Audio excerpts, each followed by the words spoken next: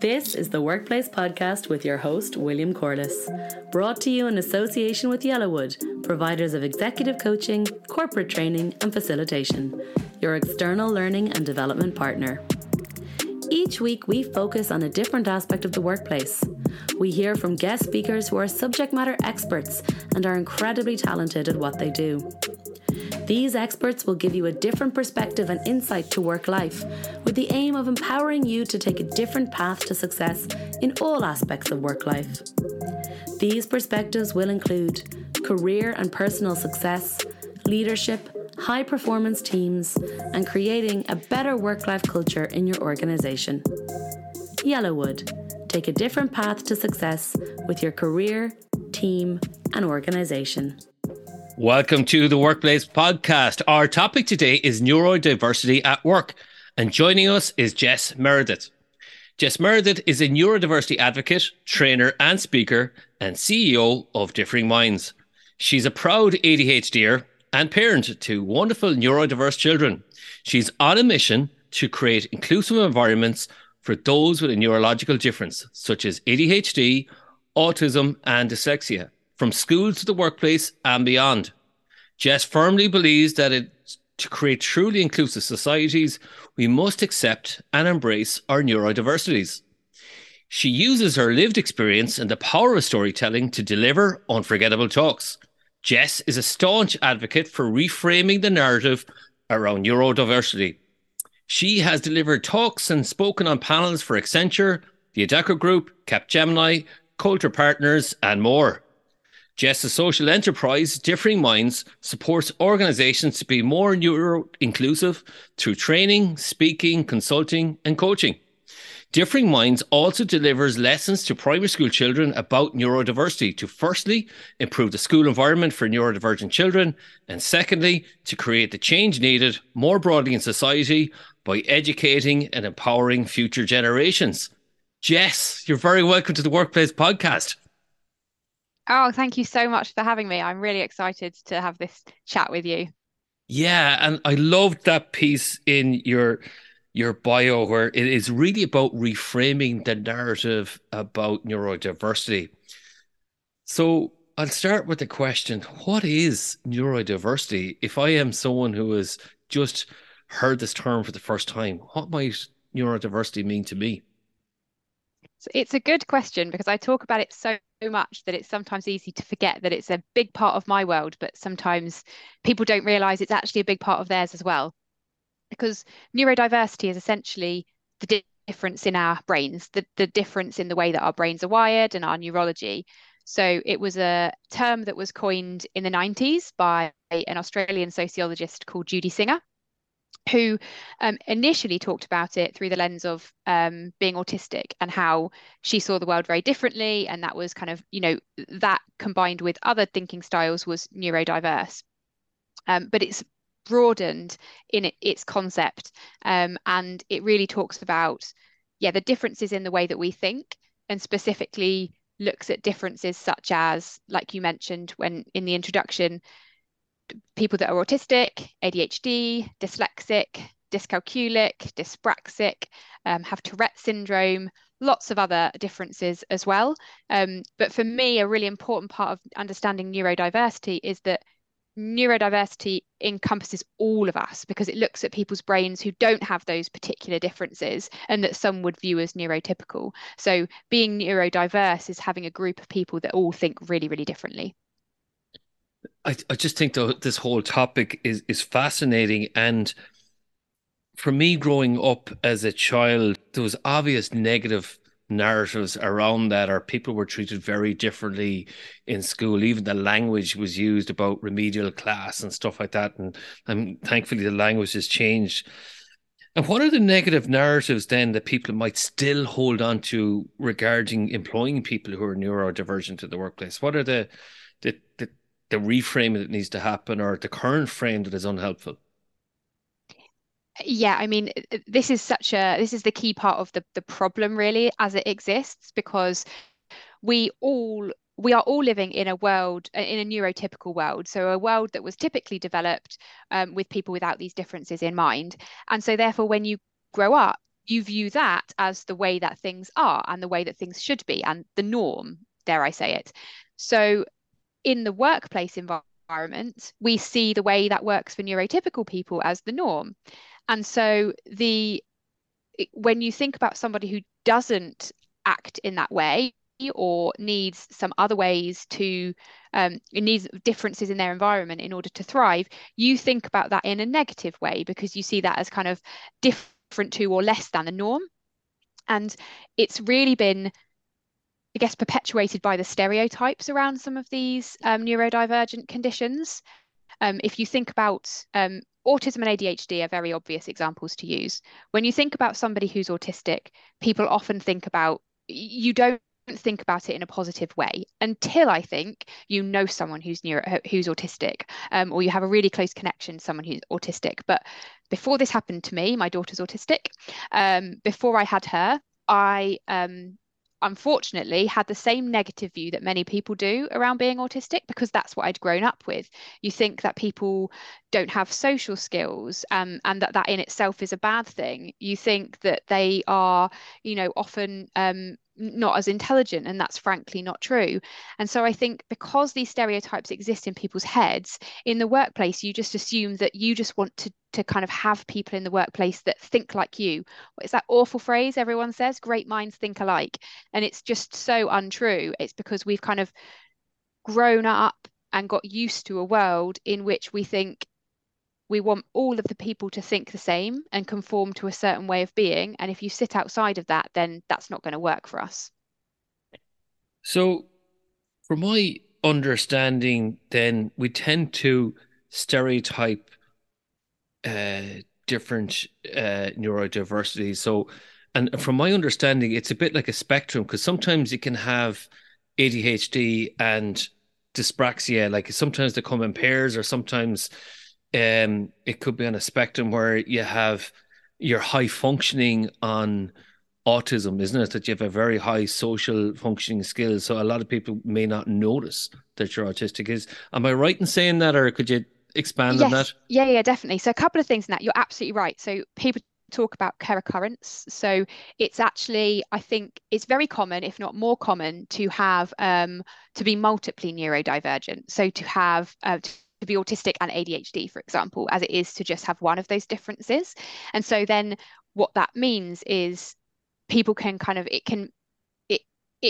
can work for people in a really different way. So there's a saying, once you've met one neurodivergent person, you've met one neurodivergent person, because they're all really, really different. And like you say, it operates on a spectrum. And to your point about so one of the things with the spectrum, just to address something you said about high functioning, is people typically think of or have historically thought about the spectrum as being linear. So you go from being not autistic, for example, all the way through to like really autistic. And what the autistic community and a lot of other professionals are now saying to us is that actually isn't the way that it is. So you're either on the spectrum or you're not.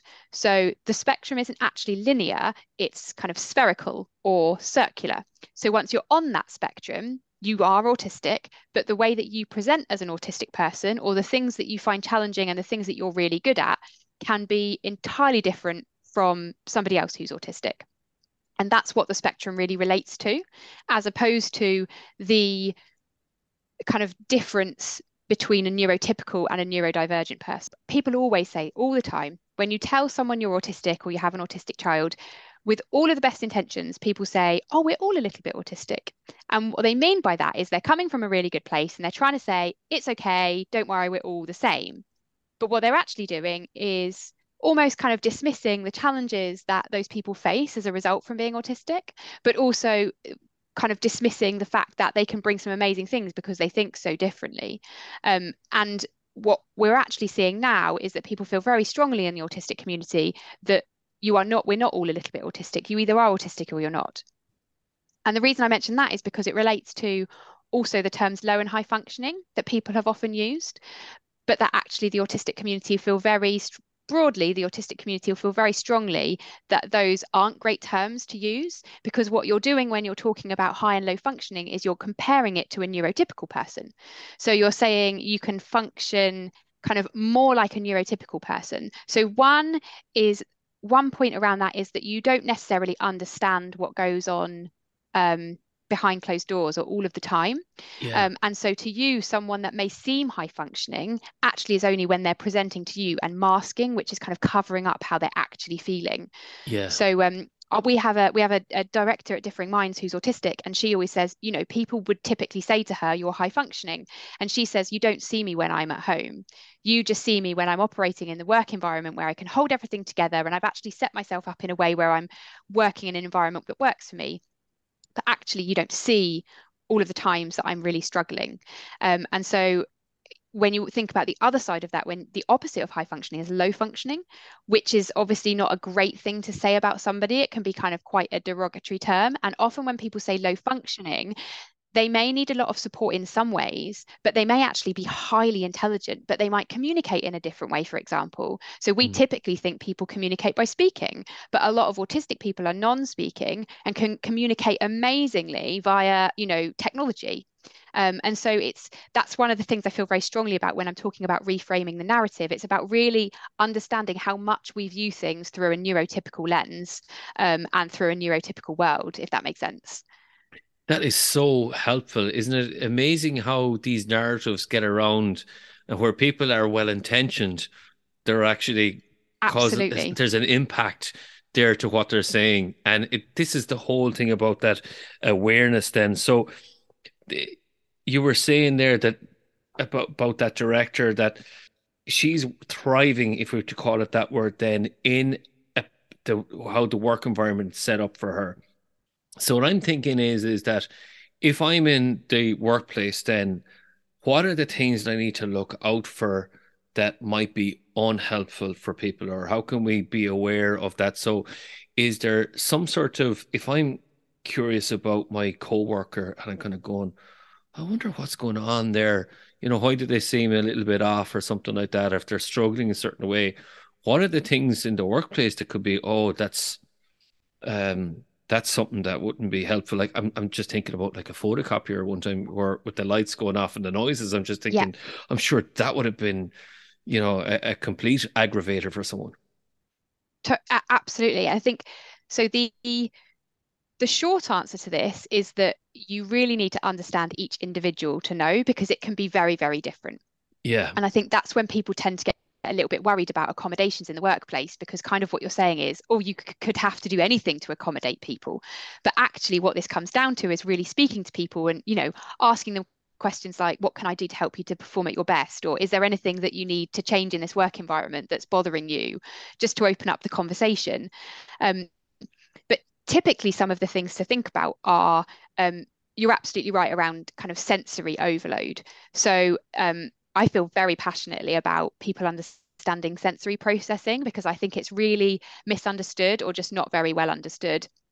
And it can be so life-changing for people. So people who are neurodivergent often have difficulties with sensory processing. And that can mean both that they get overstimulated by sensory input, but they can also be quite understimulated by sensory input. So you may have some people who find bright lights, loud noises, busy spaces really difficult. So a lot of the recommendations would be, if it works for a neurodivergent person in the workplace, suggest that they, you know, dim the lights for them slightly, or sit them in an area where they're not kind of in a thoroughfare, for example, or ask people not to play music, or if people do want to play music, play it through headphones, things like that. But also you can find neurodivergent people who are understimulated by senses. So, for example, people like me need to move quite a lot. So you may find that people need to have quite a lot of movement breaks, or might want to have a standing desk, or want to sit on a chair, on like an exercise ball instead of a chair, or you get lots of chairs that move around, things like that. And we're living in a great time where there's so many kind of things that we can do, and equipment that we can use that can really start to help. But I think normalizing those conversations and normalizing those changes is what can really help people, because often they don't want to ask, and they certainly don't want to be seen as the different person. They just want it to be, you know, something that everybody sees as accepted within the workplace. And I like how you see that they don't want to be see the one that is different. So you have made a really good video from differing minds about the role reversal to say, actually, we designed a building that was made for people who are neurodivergent, and then we hired neurotypicals. Can you tell us a little bit about that video? I think it's a fascinating video. Oh, well, thank you so much. Yeah, I'm very proud of that video. And we actually got the idea off a video that we found that had a similar story, but around wheelchair users. And so what we did was we took it and put it through the kind of neurodiversity lens. So it's a video about an office being developed and run by only autistic people. And so they set it up in the way that would work for them. So they had it as a very calm space. They had kind of dimmed lights. It was quite quiet. And then in terms of how they interacted with each other, they spoke very directly to each other. There was no real small talk. And then they got new people that came into that office who were neurotypical people. And those neurotypical people found it very difficult to operate in that environment.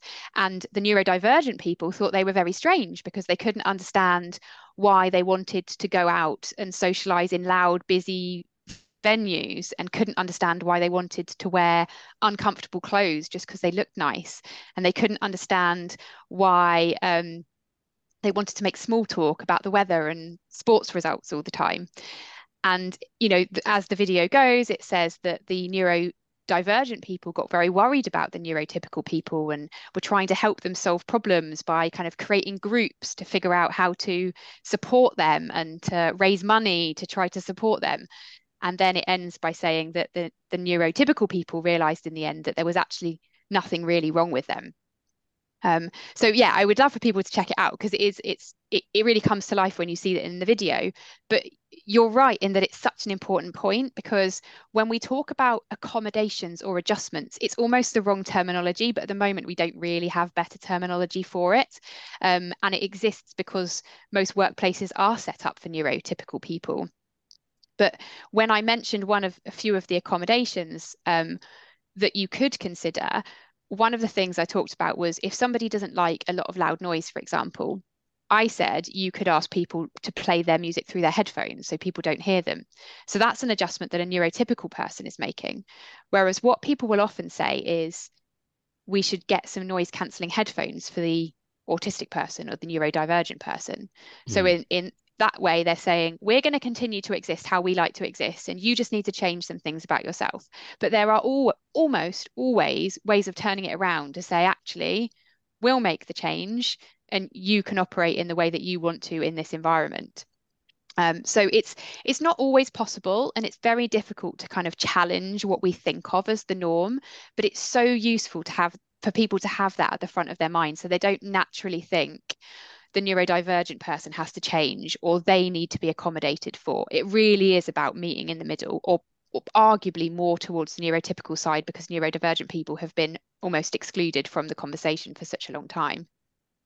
And it really is that inclusion piece. So again, isn't that a great way to look at it that, sometimes that we're, even by saying accommodating people, to say actually we're still singling people out in a way. Yes, exactly. Yeah. Exactly.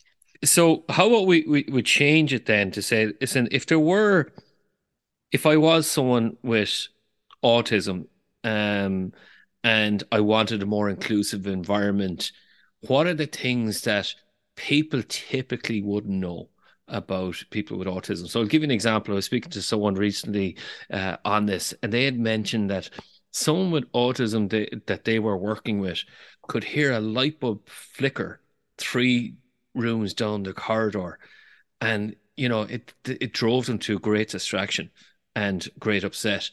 So can you tell me a little bit about creating inclusive cultures then? So let's start off with autism then. So with autism then, what are the way that we can be more inclusive? And I'm being careful with my language here.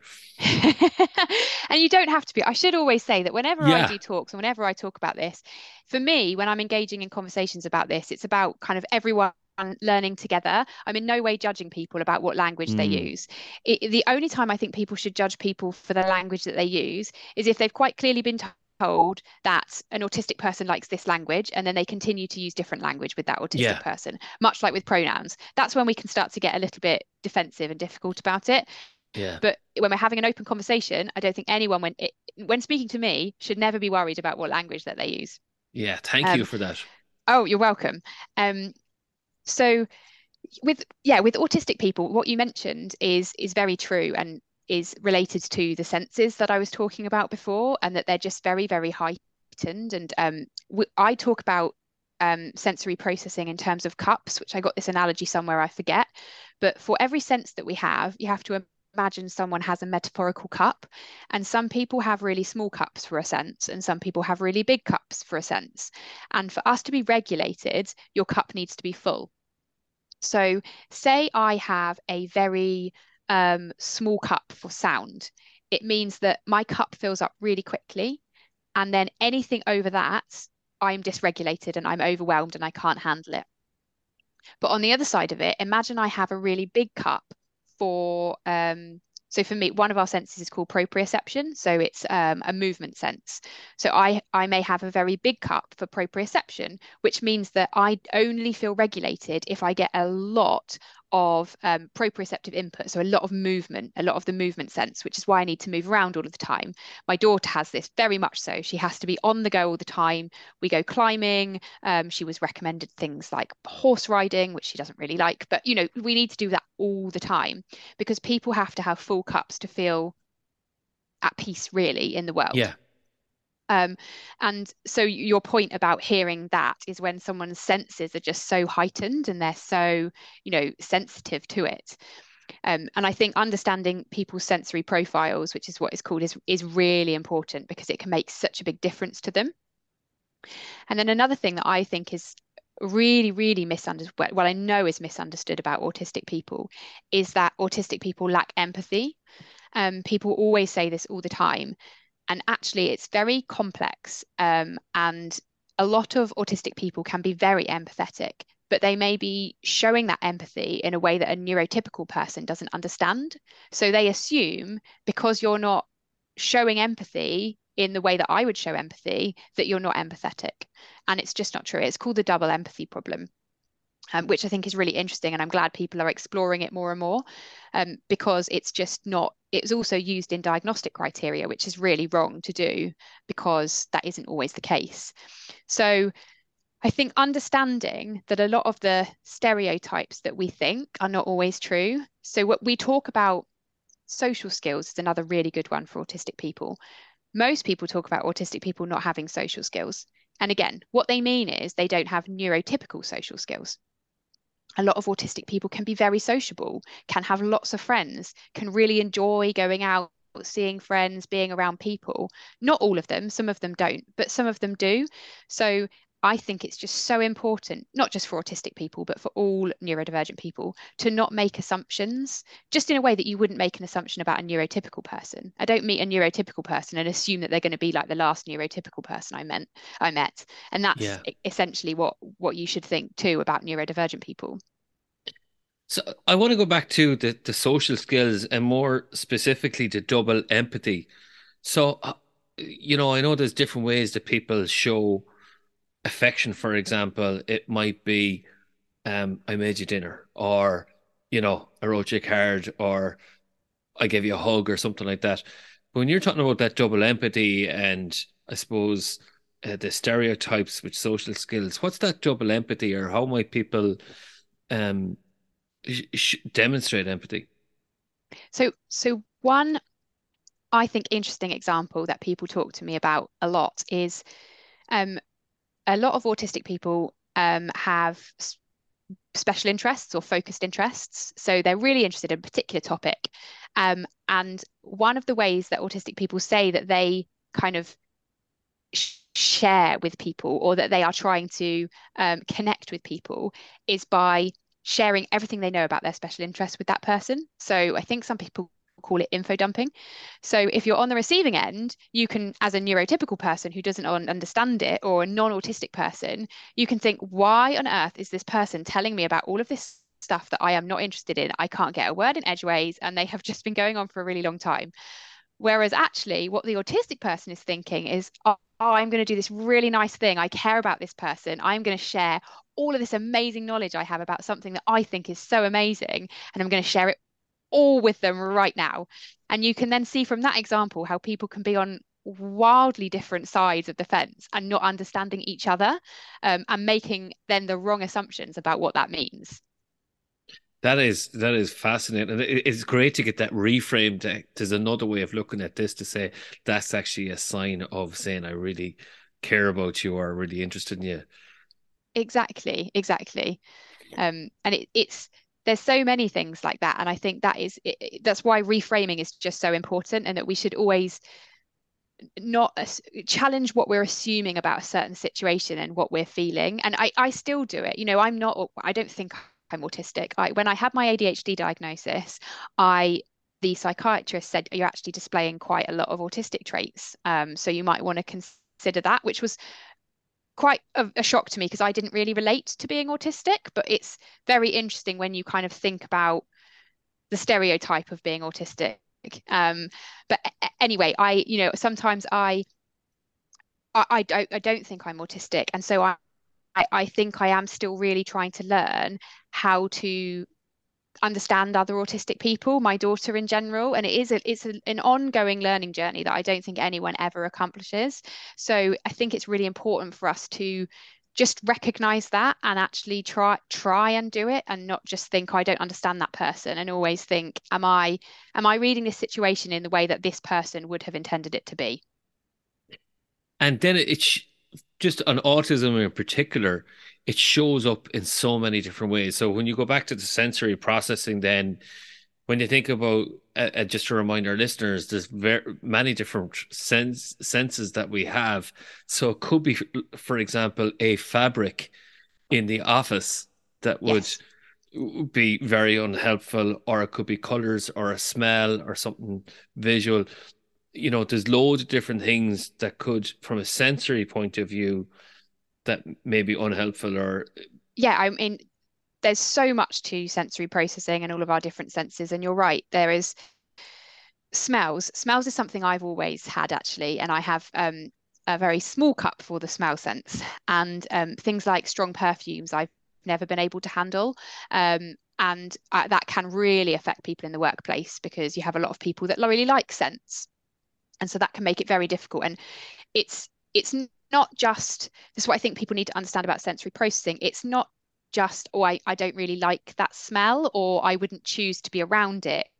It's so much more than that, and can impact you in such a huge way that you're then sort of pouring all your effort into trying to get past the fact that you feel so uncomfortable, and in some cases in pain, that you can't then concentrate on your work. So you have smell is 100% one. Sound, I think, is the really obvious one. Then you have bright lights, as you said, that can really impact people. The movement senses as well, that I talked about. So there are two movement senses, vestibular and proprioception. And proprioception I talked about before, which is the movement sense that kind of tells you where your body is in space. So if I move my arm, I know where my arm is. I push up against a wall, I can feel that wall kind of pushing back. And then vestibular is where your body is in relation to the earth. So it's your balance sense. So it's kind of how balanced you are. And if you don't have that, someone described this to me. They said, if someone's not getting the right amount of vestibular input for them, it can feel like they're sitting on an exercise ball, but they're not allowed to put their feet on the ground. So you're constantly trying to balance yourself, and therefore you can't concentrate on what you're actually supposed to be doing. So there's all of that to consider. And then, as you said, things like clothing. I think people think that clothing can be, you can be a little bit insensitive to clothing, but it's so much more than that. It can be actual physical pain, and it's not something that I feel quite strongly about things like,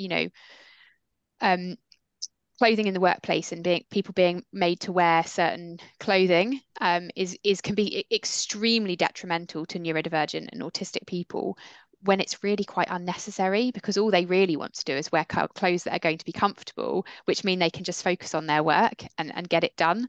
And it can be so challenging if they need to wear certain. I know someone that left an autistic person that left one of the big four because they had to wear suits and they just couldn't operate in that environment. And that just seems just so terrible that you lose such a talent just because of a clothing issue. And you're right, it's not just clothing, it's maybe about some fabrics that are on the sofas or particular feel of the sofas or things like that. And it can be so much.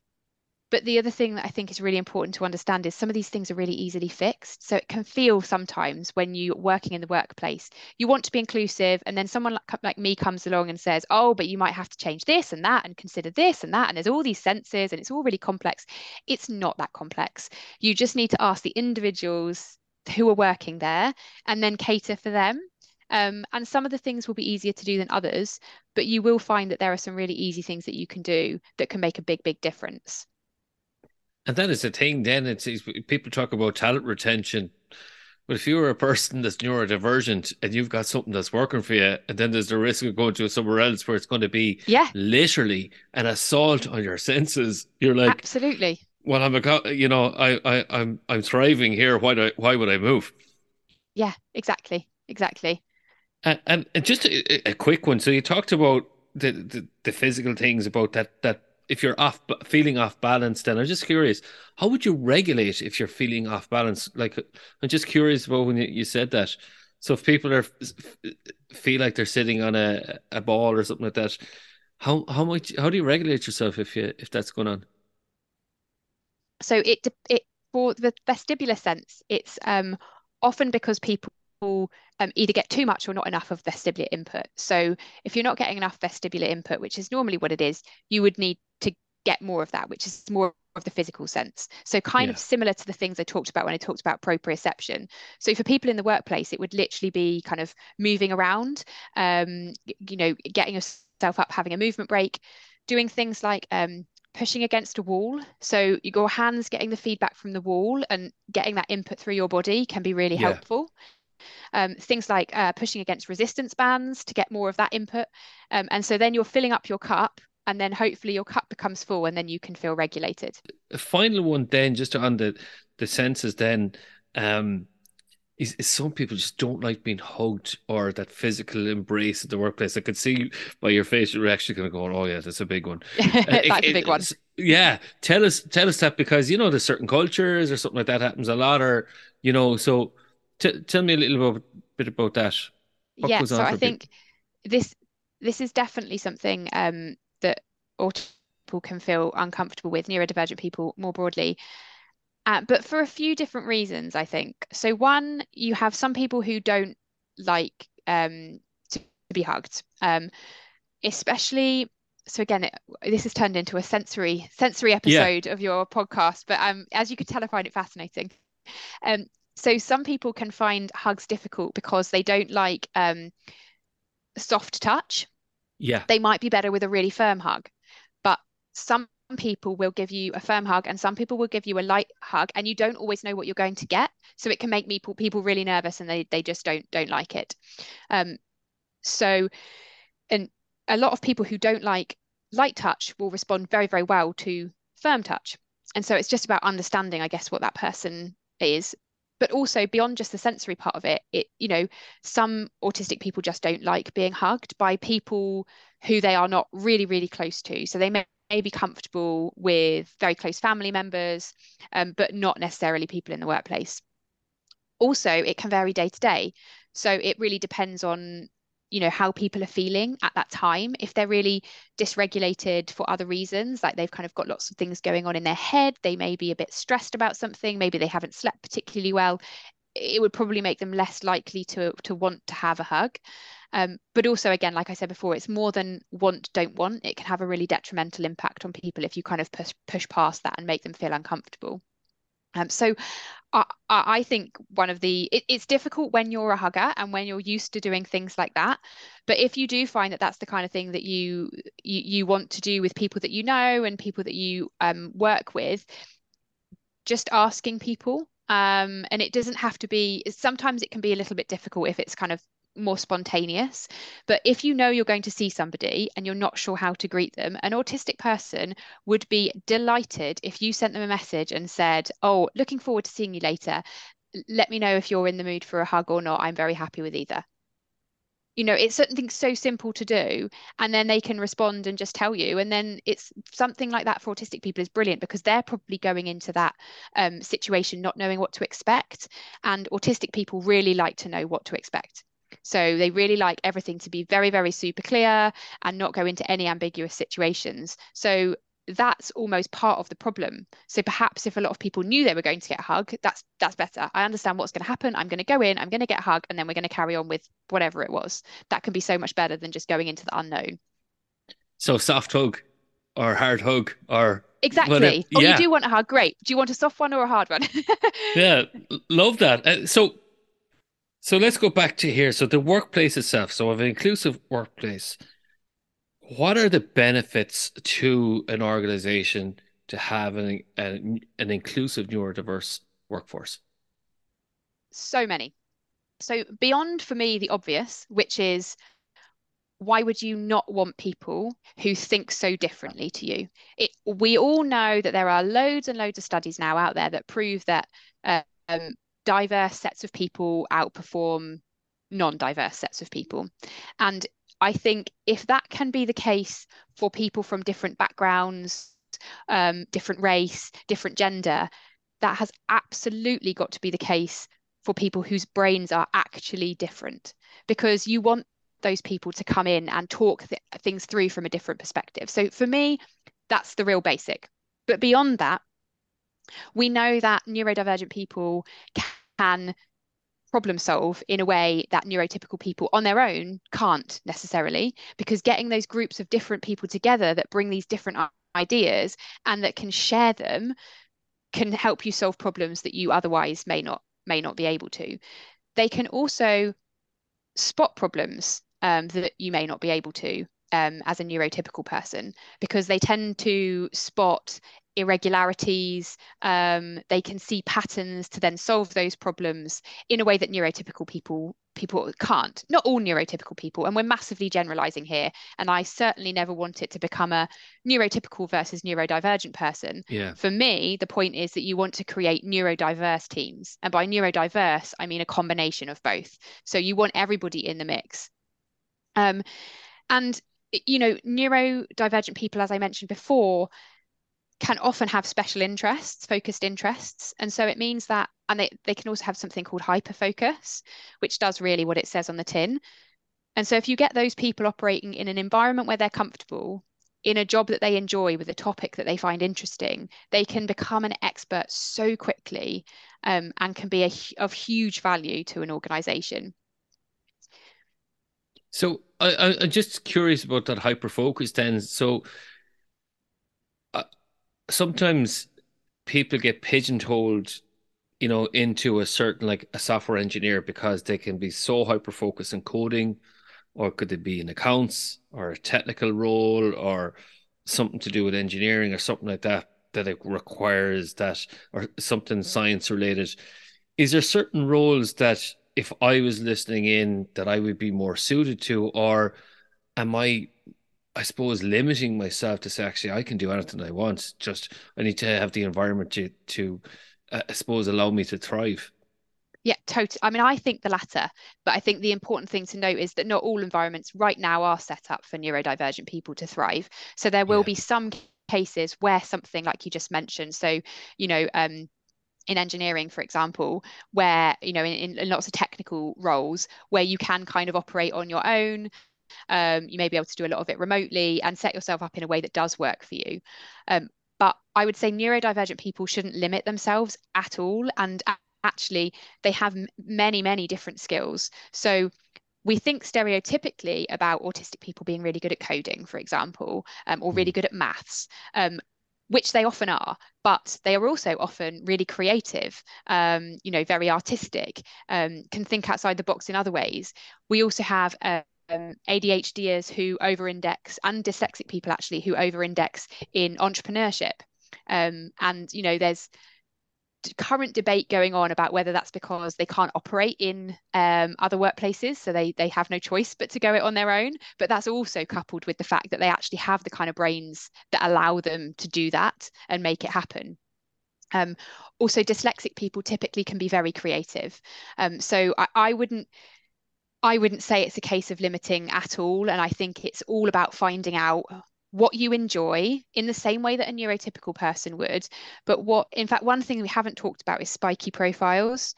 So spiky profiles is a concept which looks at the different profiles compared, a neurodivergent person compared to a neurotypical person. And what it kind of says is, if you mapped on a chart all of the things that you kind of were good at and not so good at, and what that looked like, you may have a neurotypical person who's kind of quite good at some things, not so good at other things, quite good at some things, others, but a bit of a bumpy line across a graph. Whereas in a neurodivergent person's profile, you'll probably find that they're really, really good at some things, struggle a lot with other things, really good at some things, struggle a lot with other things. So they have a much more spiky profile.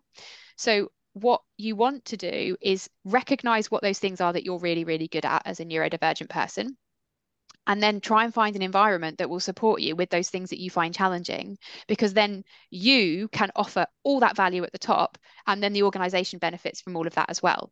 So that's what I would pour more energy into thinking about in terms of where a neurodivergent person wants to go, rather than, I guess, kind of a specific role or industry. And often we talk about confidence on this podcast, and sometimes we don't often realize that, are we actually playing to our strengths? So I'd like to reassure some of our listeners here that if they have autism or dyslexia or dyscalculia or ADHD or dyspraxia or any of those neurodiversities, that there are strengths to all of these. So would it be okay if we could just run through some of the strengths to each one of these? Would that be okay, Jess? Yeah, absolutely. Because I just think some people, and I've had this before, where they have this imposter syndrome with dyslexia. Like I've coached people before with all of these various different things, and they will slowly reveal to me then to say, actually, because you were asking before, how do you know all this stuff? And I was like, well, people would reveal it in a Exactly. coaching session. And I'm like, okay, I'll find out more about this. And this is how I've tried to educate myself. And it's great learning from you here today. So the strengths then will we start, which one would you like to start with? Oh, I don't mind at all. And I think you're absolutely right that I've talked a lot, just a bit of a note. I've talked a lot about being autistic, a bit about ADHD and dyslexic, but it's so much broader than that. So what we'll cover in this podcast, we'll go nowhere near to talk about. I don't want anyone listening to this to think, oh, you haven't included me in that neurodivergent population. Yeah. It's purely because it's impossible to do in an hour. Of course. And there will be some generalizations about things that people who are neurodivergent are really good at. And it's funny because you mentioned Tourette's, and that wasn't even in my sphere of consciousness when you talked about that. So I'm glad you said that. So the strengths then, if I have autism, what are the kind of strengths that I have? So if I was to reassure myself and to play to my strengths, and know my manager kind of going, listen, if you play to my strengths here, I'm really going to thrive in this organization or this team. Yeah. So again, this is obviously typically and doesn't work for everybody. But often autistic people are very, very analytical and really great logical thinkers. So they can apply that mindset to almost anything that they do in a way that other people can't. And they also have an amazing ability to retain information and retain very detailed information as well. Sometimes that is related to their focused interests that I talked about, or a particular technical ability, but also sometimes it's down to actually a memory and photographic memory. I remember being with an autistic person once, and we were coming out of, we were filming in a studio, and we came out of the studio and we'd locked the door, and we were supposed to look at the code before we came out. And we'd all taken pictures on our phones, but we'd done it so quickly that one of the people that we were with said, oh no, I remember this, and tried to put the code in, but he didn't remember and he kept getting it wrong. Before anyone got their phone out, this autistic person just reeled the code off like it was nothing. And everyone was like, what? And then put it in, and that was exactly it. And she said, well, I have a photographic memory. Like, I just needed to look at that once, and now I know it, and it's not going to leave my memory. So a lot of autistic people benefit from that as well. And autistic people, one of the things I don't think is talked about enough, that they are also very kind of loyal, reliable employees. When you put them in the right environment, actually retention can be really, really high. It's why retention rates are actually really strong in employee autism at work programs, where you specifically kind of recruit autistic people into an environment that works for them with a group of other autistic people.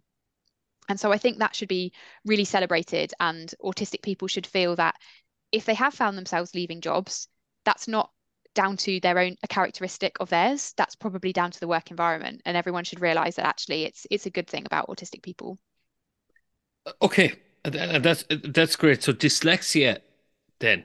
So dyslexia then Yes. comes up in different ways where you might jumble up letters or words, or people might have reading difficulties or learning difficulties. Am I right in that approach? So, find things like filling in forms difficult. Some people find reading more difficult. Some people find writing more difficult, things like that. So what are the strengths of a person with dyslexia? Yes. So again, typically, as I said, they over-index in entrepreneurship. And I think that largely comes down to innovation skills, being very creative, being very inventive, and being able to bring all of that together and think strategically about solving a problem. And also they're very, very good at, I mentioned this more broadly before, at spotting patterns in something. Yeah. So I think what a dyslexic person sometimes struggles with in terms of maybe reading, they more than make up for in terms of their visual thinking and their ability to visualize things. And that can be a huge strength in the workplace. So say, for example, I'm a senior executive and I just found out, I have dyslexia, and I'm going through all these things. Well, that makes a whole lot of sense from school and college and all that, and different exams I would have done. So how might I, is there any kind of workarounds there for people with dyslexia? Like, I know, for example, in colleges they might have a pen that records at the same time and different things like that. It records the audio at the same time. Is there stuff that we can do that might be more helpful for us, especially if we have lots of admin in a role? Yeah. I'm just saying, that's a nightmare for people. Yeah. Like, how do we get over that challenge? So I think much like there's some specific things that you can do as a dyslexic person. So there's lots of technology now. I think we live in an amazing time where there's lots of tech that can support us. So lots of software that you can get installed on your computer that can help. But I think one of the most important things to realize is that you want to try and work with people or operate with people kind of in your personal life as well that complement the skills that you have. And so I talk a lot about creating exceptional teams, not exceptional individuals. And by that, I mean, you want to surround yourselves with the people that are good at the things that you find hard and that are not so good at things that you find really easy and are really, really good at. And so then combined, you're just an amazing team, rather than try and battle through something that you find exceptionally difficult and that your brain is simply not wired to do. And you pour all of your energy into that, you just will never be as successful, and your business would never be as successful as if you spent all your energy in the things that you're really, really good at. And so I think that's one of the things. Sorry, go on. I think that's a great point, and thanks for that, Jess, because I was working with somebody who had dyscalculia, and hopefully I pronounced it okay. And when it came to budgets and numbers, and the numbers were jumbled up for this person, it was, something that was so challenging for that person. And they were a C-suite leader. Yeah. Which is great that it didn't hold them back, but they found workarounds, that they surrounded themselves with people to do, to help them with this. So again, it is that team approach, isn't it? 100%. And that's, I wouldn't have been able to get differing minds to the place it's at right now if I hadn't surrounded myself with the people that do the things really well that my ADHD doesn't allow me to do. Mm. So I am terrible at the admin side of things. And, very simple things for other people, seemingly very simple things, I find very difficult to do. Manage my own calendar, deal with paperwork, organize my files. But I have someone who does that for me, and they Mm. like doing that. They really love being in an organizational role, in something that's very kind of admin heavy. That's massively playing to their strengths. And then one of the other things I'm just not that good at is focus. I have lots of ideas. I have loads of ideas and I want to do them all at the same time. And I work with someone amazing who is brilliant at talking me through a process to get me to realize what are the things that I should do in the next 6 months. And then we focus on that. And then, we bank the other ideas and then we go back to them later and then we reprioritize. But without those two people around me, I couldn't operate at the level that I do. And so it's so important. And the first thing to do is recognize what your strengths are and what the things you find more challenging are, and then create your teams around that. ADHD, then your strengths then are lots of ideas, creativity. What else might those strengths be? So yes, they're my personal ones, but they are the same for lots of people with ADHD. We're also very good at taking calculated risks. We can be impulsive, but in the right if we put that in the right way, it can be very successful. And I think again why a lot of ADHD people start their own businesses, because we don't find some of those big challenges and those big decisions as difficult and stressful as people who don't have ADHD. We have typically a very good ability to multitask. So whilst focus is sometimes an issue, for some of us, we're able to handle lots of different things all at the same time and not get stressed by that, because our brain actually thrives in an environment where we've got lots of things happening, and far less in an environment where we have to do one thing, end that project and move on to the next. And that can be really beneficial to lots of different areas of work. So say, for example, we're working on a project together, Jess, okay? And I know that you have to deliver something for me so I can do my part of the project. So Yeah. if I was to work with you, then like what's really helpful for me to do, is it that I remind you a week out or the day before, or because I've worked with people who have ADHD sometimes, and it's like I will tell you 5 minutes beforehand or something like that. I'm like, Yeah. well, that's not helpful for me. I need more time than that to change what we're doing or whatever. So what would be helpful if we were to work on a project or in a team for me to know? I think it's such a good question. And I saw a brilliant thing on social media the other day that kind of looks at this around deadlines and saying, your typical ADHD brain, you first get your deadline and you think it's ages away.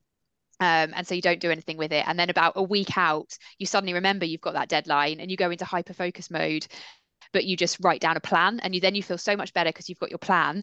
And then about 5 minutes before the deadline, you suddenly realize you haven't done it and you've got to do all of the work. And that's basically what it's like. But I think if someone's working with me, it would be about regular reminders and check-ins to make sure that it's not just you need to do this and then I guess a reminder a day before, because I would need more within that. And for me personally, putting things in my calendar that tell me when I need to have achieved parts of it and break it down into chunks is enormously helpful, because just having, sometimes people with ADHD, just having that end goal without the sort of steps to get there can be really challenging. But if someone helps them kind of figure out what those steps are in between, they can find it much more manageable to get going. Okay, and just on that then, so for you, a bit of structure and reminders of that structure and what the little milestones or deadlines to get there, it's breaking down. It's a bit like so you don't get overwhelmed, is it? Or I'm just trying to understand. Absolutely. Yeah. Yeah, absolutely. Okay. That And can be a big problem. okay. And is it with technology now, is it the structure of having stuff on OneNote or, you know, Dropbox or stuff like that, that it's ready to go, you can access it, but it's a very clear step-by-step structure to keep you on track. Is that what my understanding is? Yeah, exactly. So again, not everybody will like to work in that way, but that is what really works for me. I think for a lot of other people with ADHD, my particular preference at the moment is to organize everything through Trello. I don't know if you use Trello, Yeah. but I have a my own. I have lots of different boards on Trello, and I have week by week of what I need to do. And so when that also helps with my focus because I have lots of ideas. And if I can see that actually I have captured that idea and I'm going to do it in the third week of February, and that's fine, rather than what I do before I was operating in this structured way, I just had this huge, we have a huge to-do list and Yeah. you've got some that have got deadlines, some that don't really have deadlines, and it's all just seems like a mesh. And so I would often look at it and think, I just can't do any of it. That's it. I'm done. Whereas with this week by week, every week on a Sunday evening before I start work the next day, I will make sure that I've kind of updated my Trello board and I know exactly what I need to do that week. And it helps massively. Thank you so much for that. It's really helpful. So dyspraxia, I'm curious about dyspraxia because I was saying beforehand, I'd known about this. I actually did a bit of work with Dyspraxia Ireland a couple of years ago doing facilitation. So a big shout out to Harry there. So dyspraxia is about motor skills, isn't it? So how Yes. might that show up in the workplace? I'm curious. So dyspraxia is it's also called developmental coordination disorder. So it is around coordination and it can affect fine and gross motor skills. So in the workplace, it can sometimes impact people in that they find it difficult to use pens, for example. So actually, again, technology is really, really helpful for dyspraxic people, and computers are just much more easier to navigate than pen to paper and things like that. But then when you know that, perhaps if you're in meetings where you're asking people to take notes and they would have to take notes in pen and paper, you might just not want to ask the dyspraxic person to do that because they might find that very, very challenging. And they also may be impacted by some of the office equipment as well. So, again, things like chairs and things like that. Some dyspraxic people will find certain chairs much easier to use and be comfortable with than others. So it's definitely something to bear in mind. But dyspraxia can have kind of there are amazing strengths to being dyspraxic, and they are, a lot of them are some of the things that we've already talked about, because there's big crossovers with people who are neurodivergent and brains that work differently, but specifically with dyspraxic people, they can typically be really, really good at the kind of big picture thinking, like bold thinking, and things like that, which again is such an amazing quality to bring into a workplace. That reminds me of something that I encountered by accident. So I was working, as I said, with this is another organization, NALA, the National Adult Literacy Agency, and we were talking about dyslexia, and I was helping people tell their story publicly or through the media, through radio interviews or TV interviews. So we're doing workshops around that. And I had brought in big sheets of yellow paper to do mind maps. All right. So again, at least they had images. It was easier to tell their story in a structured manner.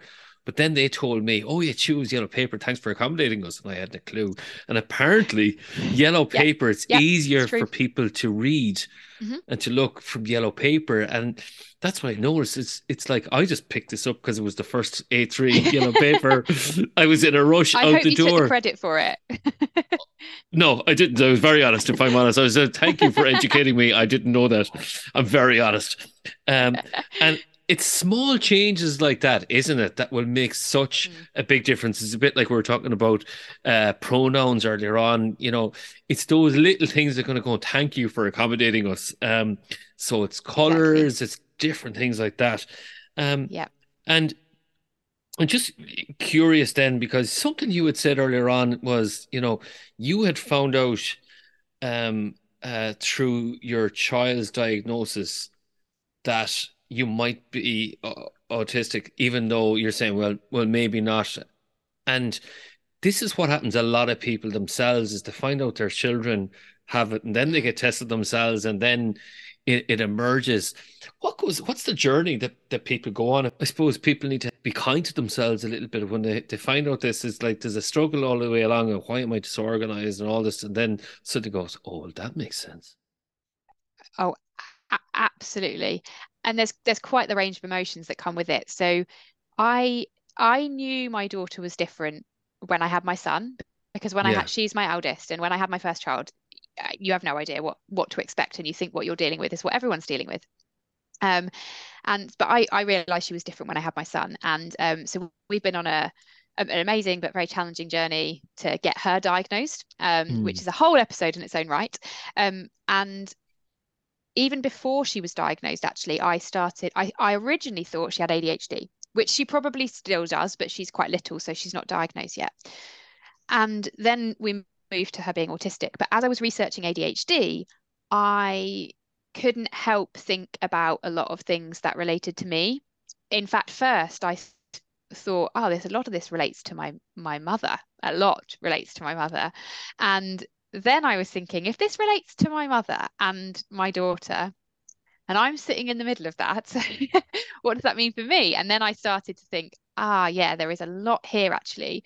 And my best friend from school got diagnosed, and she said, you have to go through the assessment process. Like, we are the same person, and, you definitely have ADHD.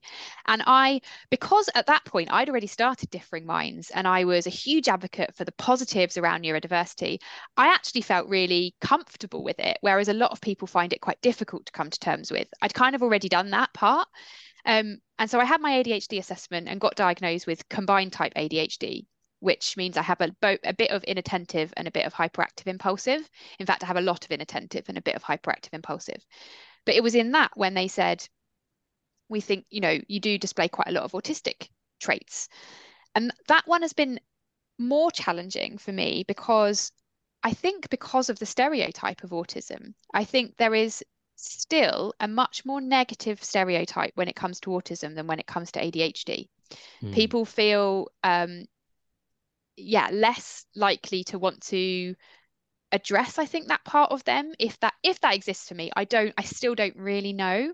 But it's hard and comes with a wave of emotions, because it also then, part of me when I was diagnosed with ADHD thought, this is amazing. I understand myself so much better now, and I'm so open about it, as I'm sure you can tell. I feel much more able to say to people, oh, I'm doing a webinar tomorrow, for example, and I had a catch up today, and they said, is there anything that you need us to do? And I said, because of how ADHD, I'm not going to be able to monitor the chat whilst I'm doing the presentation, because I'll look at a message and it will completely throw me off. And he said, oh, that's fine. I'll just do that for you, and we'll do the Q&A at the end or midway through, depending on Mm. how I facilitate it, because I won't have to worry about it. And I just think back to before my ADHD diagnosis, I would never have had the confidence to say to somebody, because I didn't know it was ADHD. I wouldn't have been able to say, oh, I'll get really distracted by the Q&A going on. I would have just tried to do all of it.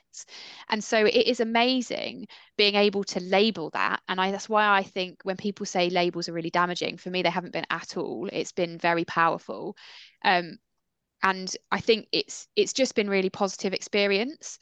Having said that, you are then exposed to all the people who have their own views about what being neurodivergent is like, and who will say to you, oh no, you're not. I know I still have very close family members who say to me, I don't understand how you can have ADHD. You did really well at school. You have a Mm. maths degree.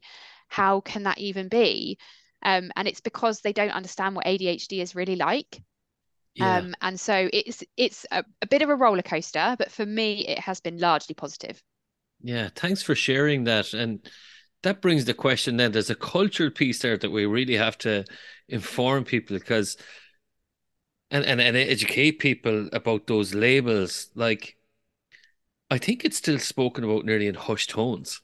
I think this person, or my child, or, and what would you say to parents that might be concerned about their children if they're listening in here, especially about that labels thing, and being open about it like you are, to say, listen, I need to accommodate that, because I'm sure they might say, well, they're fearful of schoolyard bullying, or when they're older, being excluded, or even, afraid to, whatever you do, don't mention it in the job interview, that type Yeah. of stuff. Like, I'm sure these are fears. Oh, they absolutely are. And I hear it all the time that parents, even some parents have got children who are diagnosed with autistic and don't tell them. That happens a lot. Or they don't want to get them diagnosed because they're worried about what it will mean. And I think before I go on about the positives, which I certainly will do in a second, it is worth noting that I totally recognise what happens when someone gets diagnosed as autistic. That label does stay with them for the rest of their life. And unfortunately, there are negative things that come with that. So, for example, you cannot get permanent citizenship in Australia as an autistic person who wasn't born there, for example, which is just an incredibly outdated, awful law. But they exist. So I understand that you have to have those things in mind. However, I always point people to an amazing study done by someone called Chris Bonello, who goes under the pseudonym Autistic Not Weird. So if you want to look up his work, it's autisticnotweird.com. And he is brilliant. He's autistic and he is either a current or an ex-teacher. And he released a report last year based on some research, a survey he did with about 11,000 people. And it was a repeat of something he did 4 years previously. And some of the questions he asks in that, I think, answer the questions about kind of whether labeling a child as autistic is the right thing. And one of the things he asked them was, do you like being autistic? And I can't remember the exact stats, but something like 88% of people said they were sort of indifferent to it or liked it, or they either indifferent, agreed, or strongly agreed. So that tells me that the negative perception of being autistic comes from non-autistic people. It doesn't come from autistic people. And non-autistic people really need to understand that. He also asked, did you know you were different from an early age? And again, almost exactly the same. I think it was even higher, maybe 89% of people said strongly agree or agree. So you have people who know they're different from an early age at school, let's say, and who like being the way that they are. And then thirdly, he asked them, did getting your autism diagnosis have a positive impact? And again, I think it was 90% of people were either indifferent or said strongly agree or agree. And so that just tells me that we have children who know they are different, whether we label it or not. And by labeling it, you're giving them the identity that they deserve. And they no longer think, I am a broken neurotypical person. They understand that they are a perfectly formed autistic person and they see the world in a different way. And so I feel really strongly that children should be able to know who they are. And I think as families and as parents, all we can do is support that and then support kind of the positive conversation around neurodiversity, and specifically being autistic, I think, because it is the one with the most negative connotations. And I think that is the best thing that we can do for these children and kind of adults who now are miss and late diagnosed, which is also another problem. Yeah, thank you for sharing those insights. Really fascinating. So that's Autistic Not Weird. Is that the yes, person's name? autisticnotweird.com. Yeah, excellent. I've another quick question because so then you were talking, and then I was talking about dyslexia, and I'm going to go, okay, so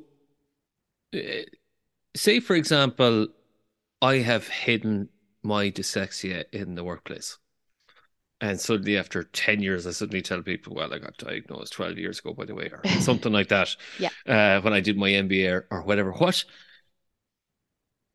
What advice would you give to that person? Because I'm sure they might have fears that say, actually, they might affect a promotion or managing a team, or somebody from my team would take advantage or bully me, or I don't know, whatever the fears that people might have. What would you say to someone about maybe revealing that to their workplace? So first of all, I would say only do it if you feel really comfortable doing it. If you feel like you're in a safe space and you're happy to, and the time is right for you, then 100% do it. Don't feel like you have to in any situation, because I know a lot of people who are neurodivergent who now will probably never disclose again because of such negative reactions that they've had in the past. So that will exist for some people. So I am all about disclosure and sharing, but it has to feel right for you. And if you're going to, my suggestion to people is to prepare yourself with a really good understanding of, as we talked about before, your own strengths and the things that you find more challenging. Because what will inevitably happen even if you're in a safe space with someone who understands it to a reasonable degree, they will probably ask you, well, I think they should ask you, what does that mean for you? How does it impact you? What support can I give you? And I think the onus has to be on the individual to know to advocate for themselves and to know what they're asking for, but then part on the manager or the colleague or the teams at work to be able to then help them with that. So the best thing that you can do is really prepare yourself. So prepare yourself with your own skills and the things as a result of you being dyslexic, but also more broadly, some of the real positives around people who are dyslexic. And, you can start to talk, there are lots of famous dyslexic people, famous neurodivergent people who have achieved amazing things. And it's really worth having those in the back of your mind that you can start to talk about to make sure that it's really being framed in a positive way. Final question, because you've been very generous with your time. Thank you. And I said about this at the, before we recorded the podcast. So I like to always ask the curveball question. This is the devil's advocate that's listening in. So what about the argument that we might be over accommodating, for example, poor behavior versus neurodivergent behavior? It's kind of like, there's a gray area to navigate there. How do I go? Someone's just not being very nice versus somebody that is struggling to fill their cup. Yep. So I think you make the first point really that we need to be really clear on the distinction between poor performance and being neurodivergent. And often those conversations get really muddled because people can sometimes assume that neurodivergent people will underperform or will be underperforming in certain environments. And so I think it's really important. And the other thing I should say, actually, before I go on to what I think people should do, is to recognize that just because someone's neurodivergent doesn't mean they're going to be an amazing performer. Just because someone's neurodivergent doesn't mean they're going to be a really lovely person.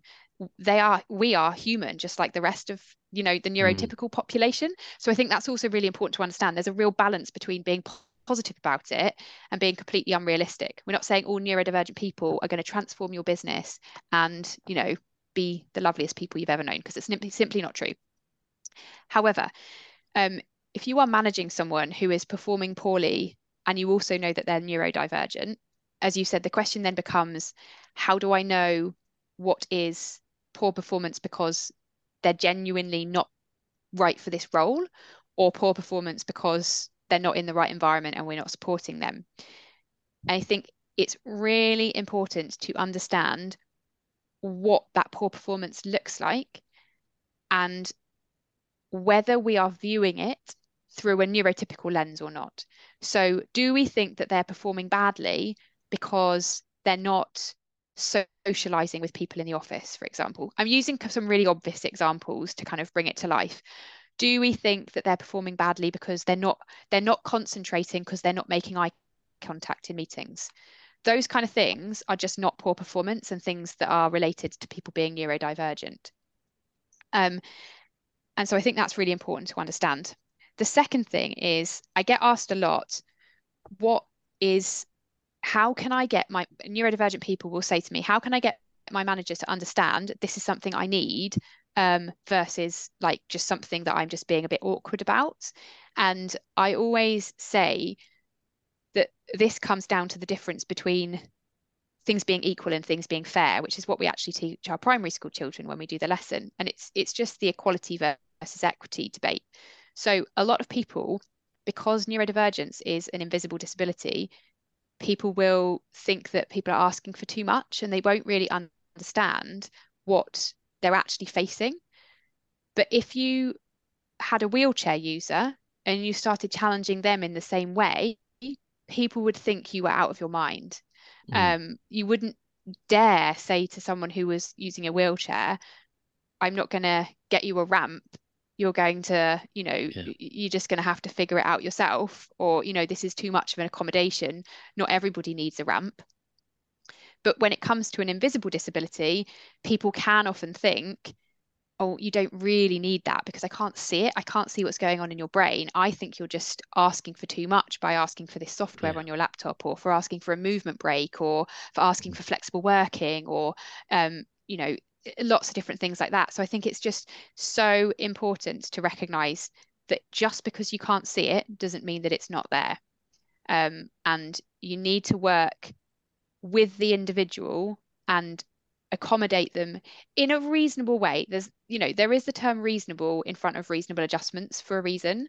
But I think given it's a grey area, it's just so important to, as I said, make sure you're not viewing it just through a neurotypical lens, understand what that individual really, really needs, and then compare it to if you were talking about a visible disability. And I think then you would know in your heart if you were handling it in the right way.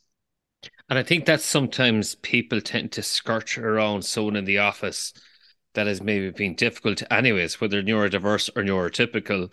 Yeah. And then this puts a bit of a grey cloud over it, or it muddies the water a little bit, to use that phrase.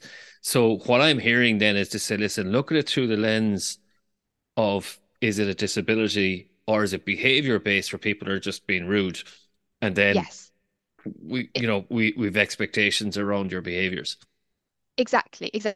And that's why I say that's one of the other reasons I encourage people to disclose, because if you have an autistic person who's being really direct and quite blunt, actually that's just how they are. Whereas sometimes if you have someone that maybe isn't autistic and is being quite blunt to the point that they are being rude, then that's quite different. And it's very, very difficult to distinguish if people haven't kind of exposed that to you. But I also think there is a real difference between someone being direct and blunt and someone being rude. But I think sometimes neurotypical people can be quite sensitive, so can think someone being direct is being rude. And I think if they actually challenge themselves, they'd realize that they're just trying to get to the point. They just don't want to waste any time. And actually they're probably doing me a favor. Brilliant. And final question, and I thank you for your time. So I work a lot with building trust within teams and high performance teams.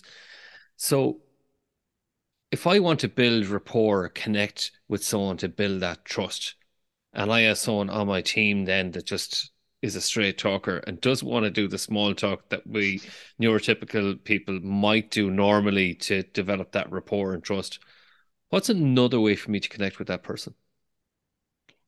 I think it's to find out what they respond well to. So they will, if that is the way they are, they will probably just respond really well to you being direct with them.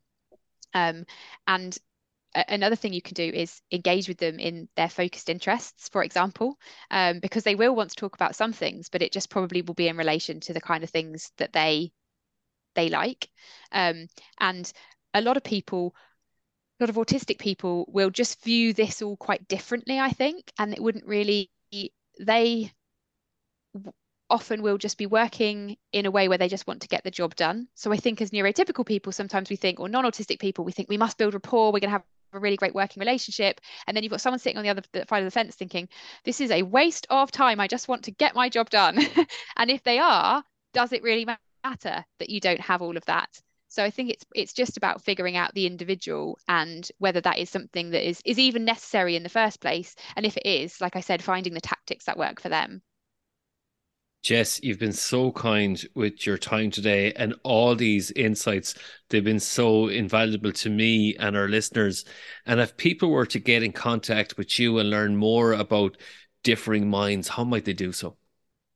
Oh, well, thanks so much for having me. I've really enjoyed it. Would love people to contact us. So our website is differingminds.co.uk, and you can get me at jess@differingminds.co.uk. Jess, thank you so much for joining the Workplace Podcast today. You're welcome. Thank you. Thanks for listening to the Workplace Podcast with your host, William Corliss. Our special thanks to this episode's guest for sharing their expertise with us. If you enjoyed this episode, please download and share it. For updates on future episodes and to get in contact with us about any workplace topics, please follow Yellowwood on LinkedIn and Twitter at Different Paths. As always, you can head over to yellowwood.ie for any other information. Yellowwood, your external learning and development partner, provider of executive coaching, facilitation and training. Take a different path to success with your career, leadership, team and organisation.